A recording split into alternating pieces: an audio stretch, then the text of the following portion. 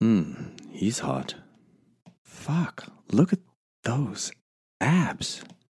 Oh, that is one really hot ass.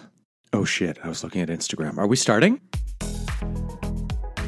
Welcome to the Living Out Podcast. I'm your host, Darren Steele, where queer thought leadership meets personal growth and social justice. Now, as a coach, I work with gay men to help them live out their unique and vital role in society to lead others in creating a more evolved and humane world.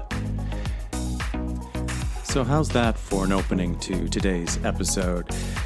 Well, after I did all my usual stuff this morning, journaling, meditation, working out, coming home, having breakfast, I was catching up on some news, and I came across a tweet, and it was liked by somebody else I follow, and I was frustrated by what I read, and I'll read it. And the tweet is about all these so-called Instagram thirst traps, whether they be men or women, gay or straight. But in this particular instance, we're looking at gay thirst traps. So these beautiful male bodies, usually young, late teens or very early 20s, capitalizing on, nature's gift to men, testosterone, and workout culture. And more often than not, it's white men. It's not so often people of color. And it's usually a muscular body, including a six-pack. So sort of the epitome of what could be put in quotation marks, the gym physique, the athletic, the muscular physique, ripped pecs, 6 or 8 pack abdominals kind of thing. So this tweet is by somebody by the name of Carlos Maza, who has the Twitter handle Gay Wonk. And he writes, "Gay thirst trap accounts are a menace. They prey on our worst insecurities and taunt us with highly unrealistic body expectations. Modern queer liberation means unfollowing and preemptively blocking these fucking ghouls." And he's referring to an article called "Are Sexy Gay Instagram Accounts Fueling Disordered Eating" on NBC News, and I'm going to be delving into that shortly. So first of all, my reaction to what he wrote was, what a fucking bunch of shit. And I'm going to qualify that, because if you agree with what he said, you're going to be like, Darren, what the hell are you saying? First of all, it's the way in which he's choosing to say it. And maybe he's trying to get people to react and come in and speak on his tweet. And that makes total sense. We're kind of using language in a way that's kind of clickbaity, meaning it's like, oh, I'm going to say something provocative. I do the same thing, right? So there's a time and a place for it. But what I see when I go further down through more things that he tweets in this thread and that some other people start saying, and I honestly didn't scroll too far down because I wanted to take sort of the original impetus or the feeling behind what he was expressing. He's not taking responsibility for his own actions. And I'm going to get into really, that's the heart of what I want to talk about here. And the larger question is this: is Instagram to blame for thirst traps, or those who follow the thirst traps? Open question, but we are going to come to a conclusion at the end of this, I promise. So Maza further says, being mad at yourself for following these thirst trap Instagram accounts is like being mad at yourself for being influenced by commercials. The product is designed to profit off your weakness. Take your power back. Block these fucking ghouls. And then further down, we should think of gay Instagram thirst trappers the same way we think of alcohol and cigarette companies that advertise to gay men. Predators who take advantage of our insecurities to make a profit, even at the expense of our physical and emotional health. Well, is there truth to some of what he is saying? Absolutely. We all know how advertising works. It seeks to hit triggers and emotional responses to make us buy. I did a webinar last year and I studied up on the psychology of how to deliver a webinar in a certain way that creates more influence. There were certain aspects of it that made me very uncomfortable. But what I saw in doing this research was how you can build up a story structure and particular kind of language to get someone very excited about something to get them to buy in.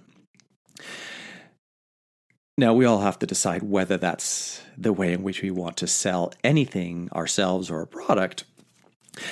But the nature of advertising is to sell, right? This is a corporate, a capitalist economy where people are trying to sell things, and they're always pushing buttons in different ways.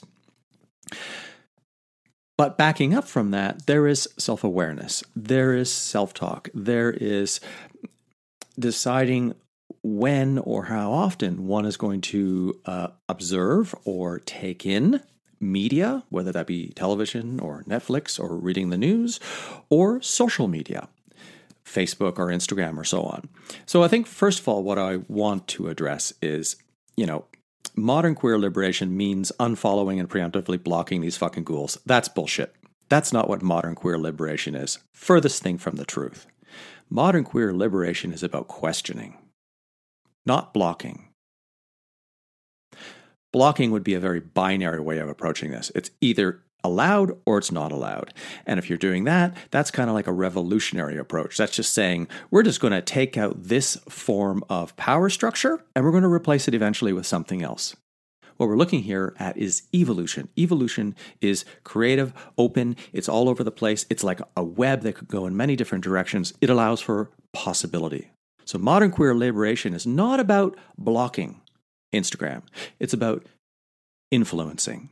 It's about changing the dynamics of power. It's about questioning why we are choosing to follow particular social media accounts and what that means to you as the individual, what that means to different groups. Now, one of the things I've been really incredibly impressed by is how trans people are further coming out and gender tricksters and playing with non-binary and gender identities and sexual identities. And I forget the person's name. Who are they with? Maybelline or one of the makeup companies, and showing up in the commercials. I think that's fantastic. Now, has there been pushback? Of course, but there will always be pushback when we are changing dominant mindsets, especially within a capitalist and patriarchal and hegemonic structure. So I've got a list of points that I want to get through here. So first of all, what is a healthy body?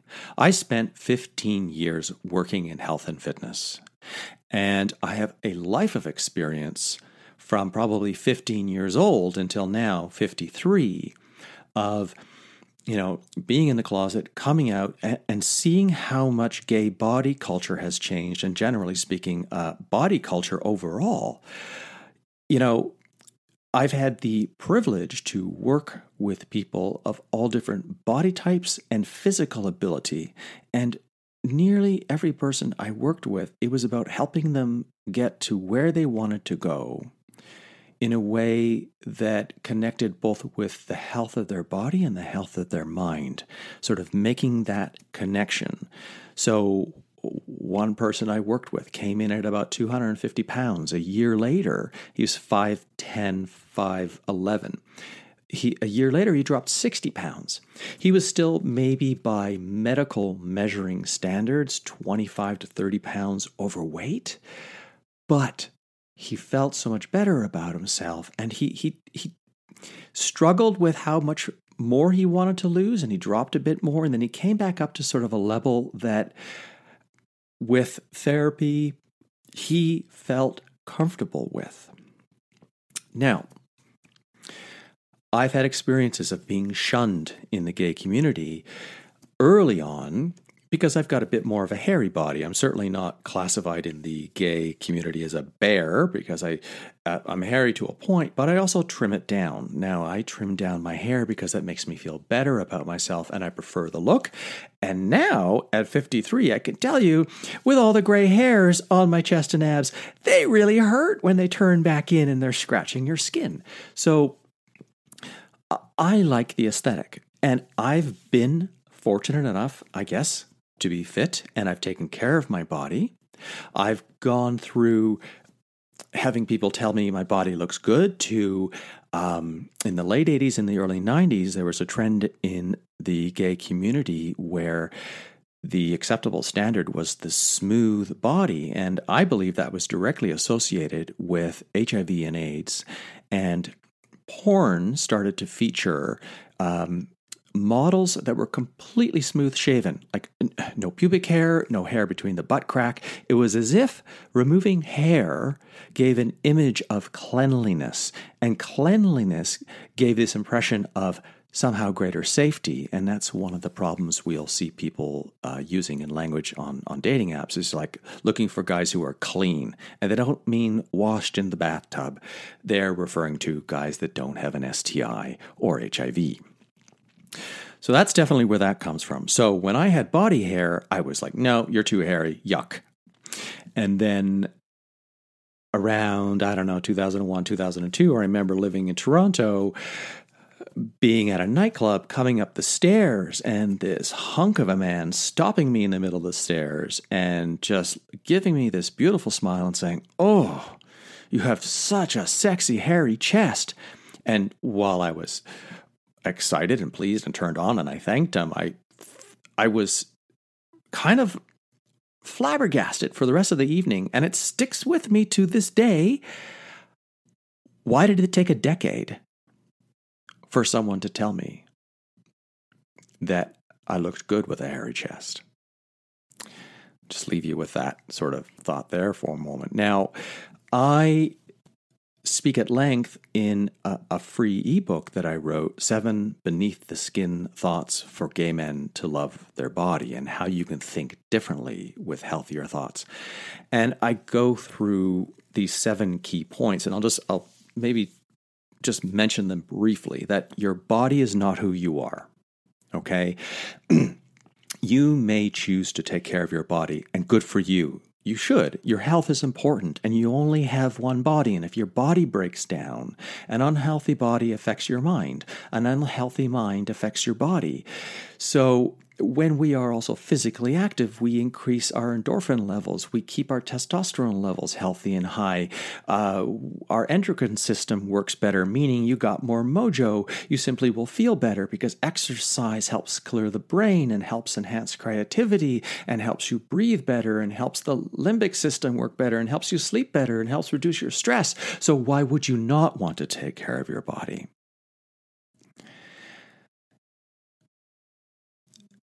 Look at your naked body in the mirror.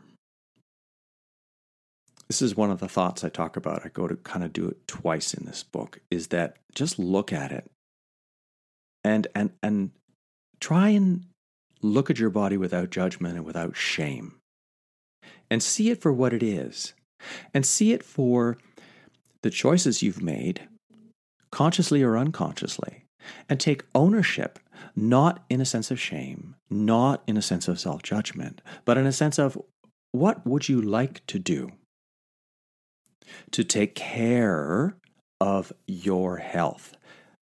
That, I think, is the key question. What would you like to do to better improve your health? Because it is okay to want to change your body. It is okay to want to exercise within the construct of the ideals of what you have, of what you think is possibly achievable, the amount of time that you have in the week to dedicate to exercise, the willingness that you have perhaps to learn more about nutrition and healthy eating and cooking.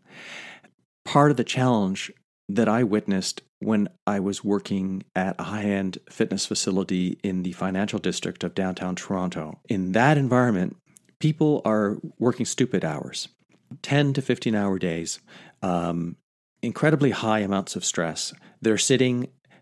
Is that healthy for the body and the mind? No. Do they eat out a lot and drink a lot because that's just a way of feeling better under this kind of stress? Absolutely. Does the level of stress and the release of cortisol affect weight gain? Abso-fucking-lutely. So we live in an age right now, an information age, that is detrimental to our health. We are not meant to have these physical body issues that we have, but the more that we live in cities and are creating a capitalist economy, the worse our bodies are going to get unless we change our mindset around how we take care of ourselves. Now, on Instagram, what we're seeing right now is a particular depiction of beauty. And there can be certainly, subcategories of different depictions of beauty. And beauty and what that means changes over time. Some former king who was, written about as being obese, back then, obesity in the nobility was recognized as a form of privilege because you had the money to have all the food you could consume. Well, we know now that certainly isn't very healthy, right? But it's interesting that we can see that someone overweight in a particular period of time was considered the epitome or the standard. Now, even within the gay community, how has the image of beauty changed? Before HIV/AIDS, it was sort of like this classic American cowboy Marlboro man. Big head of hair, maybe a cowboy hat, a big, thick handlebar mustache, a plaid shirt, unbuttoned down halfway, tight, crotch-packed Levi's. And then, as I mentioned, it went into this muscular body culture in New York in the early HIV epidemic. When people started working out, there was an expression, no pecs, no sex. And then I think it was in the 90s, Michelangelo Signorelli talks about this. A lot of gay men in the United States were moving down to Miami and South Beach to take part in the culture because they were HIV positive, but they were also taking large amounts of steroids because doctors were prescribing that because that's a way these men could retain body weight and muscle to avoid wasting, one of the challenges of HIV, before more drugs came along that sort of resolved all this issue. So in the mid to late 90s into the early 2000s, there was such a rise, I saw this in Toronto, of steroids. And I couldn't compete.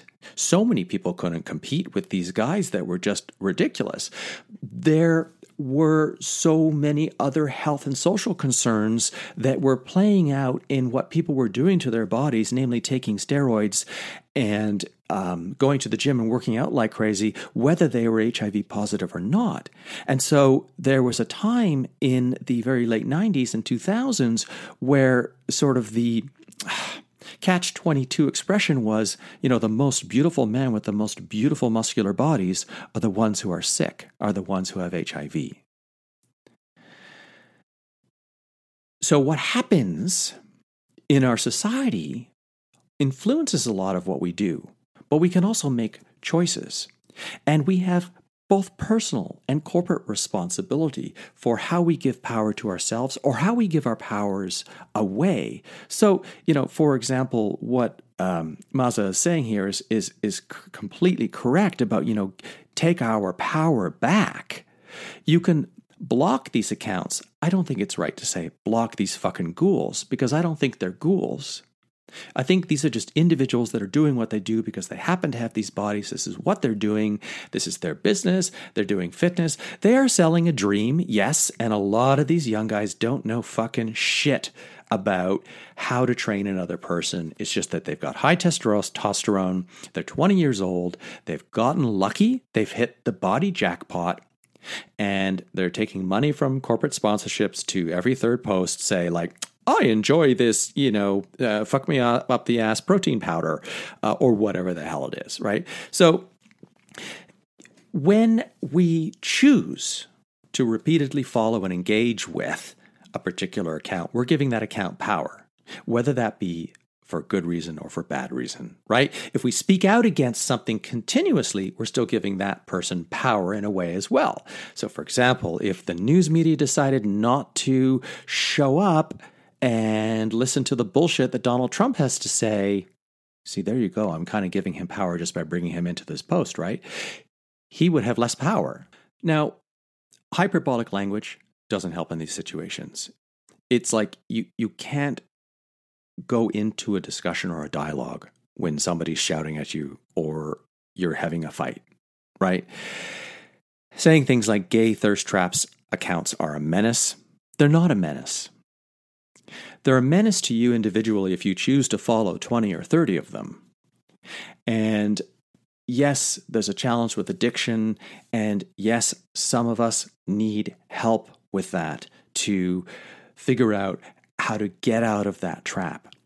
But is the individual who has the perfect body, who's 20 years old, that's posting pictures of himself a menace? Absolutely not. But we can choose as individuals to follow different people. One of the important things in making these choices going forward is knowing what you value. So if you value body diversity, you might in fact follow a couple of these thirst traps, but it'll probably be no more than you can count on one hand. You might also follow women of various body shapes that are doing things about their own body image and talking about it and blogging about it. Maybe you're following some people who are trans that are open about their gender and sexual identity expression and playing with it and having fun with it. Maybe you talk about that openly on the platforms that you are involved in. But we are not trying to create this rigid, we're not trying to take things into our own control and create a revolution where we're replacing what was with something new. No, it's about this evolution. It is about looking at the possibilities and the creative expression and allow people who have a six-pack abs to display it if they want to. But certainly, we don't have to support companies that maybe are making money off our backs, as Mazza said, which is absolutely correct. Take case in point last year with the FIFA World Cup that was happening in Russia, and Budweiser was a huge sponsor, and New York City Pride had Budweiser as a massive corporate sponsor. That's an example of a serious political problem. And had I been on the board with New York City Pride, I would have said, we're going to have to find a way to replace this $250,000 or whatever the investment is. We need to dump Budweiser to make a statement. That's what needs to happen. That's the kind of sort of corporate responsibility that needs to happen in these kinds of situations, to say what you're doing is not acceptable. Is what the individual doing on Instagram unacceptable? Perhaps only to a small extent. Because the muscular male physique has been with us since ancient Greek times. It just changes in its representation. And as I think mentioned already, the problem with social media is that it works to push our buttons, to trigger us, or to positively ping. I'm saying positively in the sense of how it works on our brain, not positively for us, but positively for social media, that it pings and hits these little dopamine releases. So we get these little feel good. Oh, I feel good. Oh, I feel good. Oh, somebody liked my post. Oh, somebody said something to me on Facebook. Oh, I got 10 new friends. Oh, I feel so good. I can't stop looking. I can't stop looking. And that's what social media does in this case. And that's what following too many thirst traps is going to do. Now, I follow maybe 6 or 7, maybe more, really hot-looking young guys on Instagram. Why? Because they look good, and I like looking at them. And because nothing's ever going to happen with them. And it's not like I'm following them or sending them messages. It's just, that's what they are. And I also look at it through the lens of everything that I'm talking about here. It's fascinating. It's absolutely fascinating to see what's happening right now. And we need to sometimes step back and get off our high horse and realize that calling these thirst traps the problem, calling Instagram the problem, is actually the problem. We need to reframe how we are going to handle ourselves first in relation to all of this. And this starts with our minds and our mindsets and how we look at things. Now, this isn't perfectly connected, but I wrote a post just a week ago called Your Relationship with Your Mind, the Ego, and the Other, which is a way to help you change the structure of your self-criticism.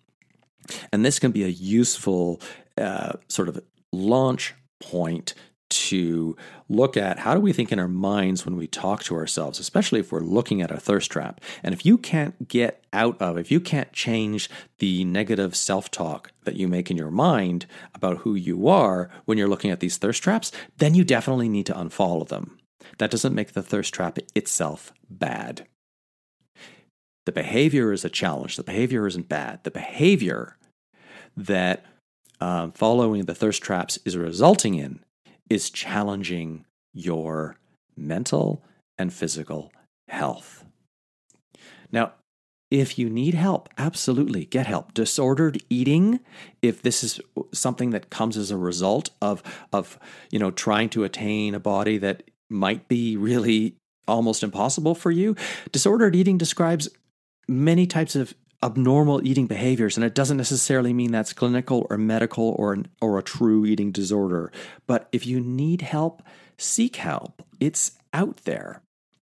And finally, the post I did, or the episode I did the other day, what holds you back versus what you want more.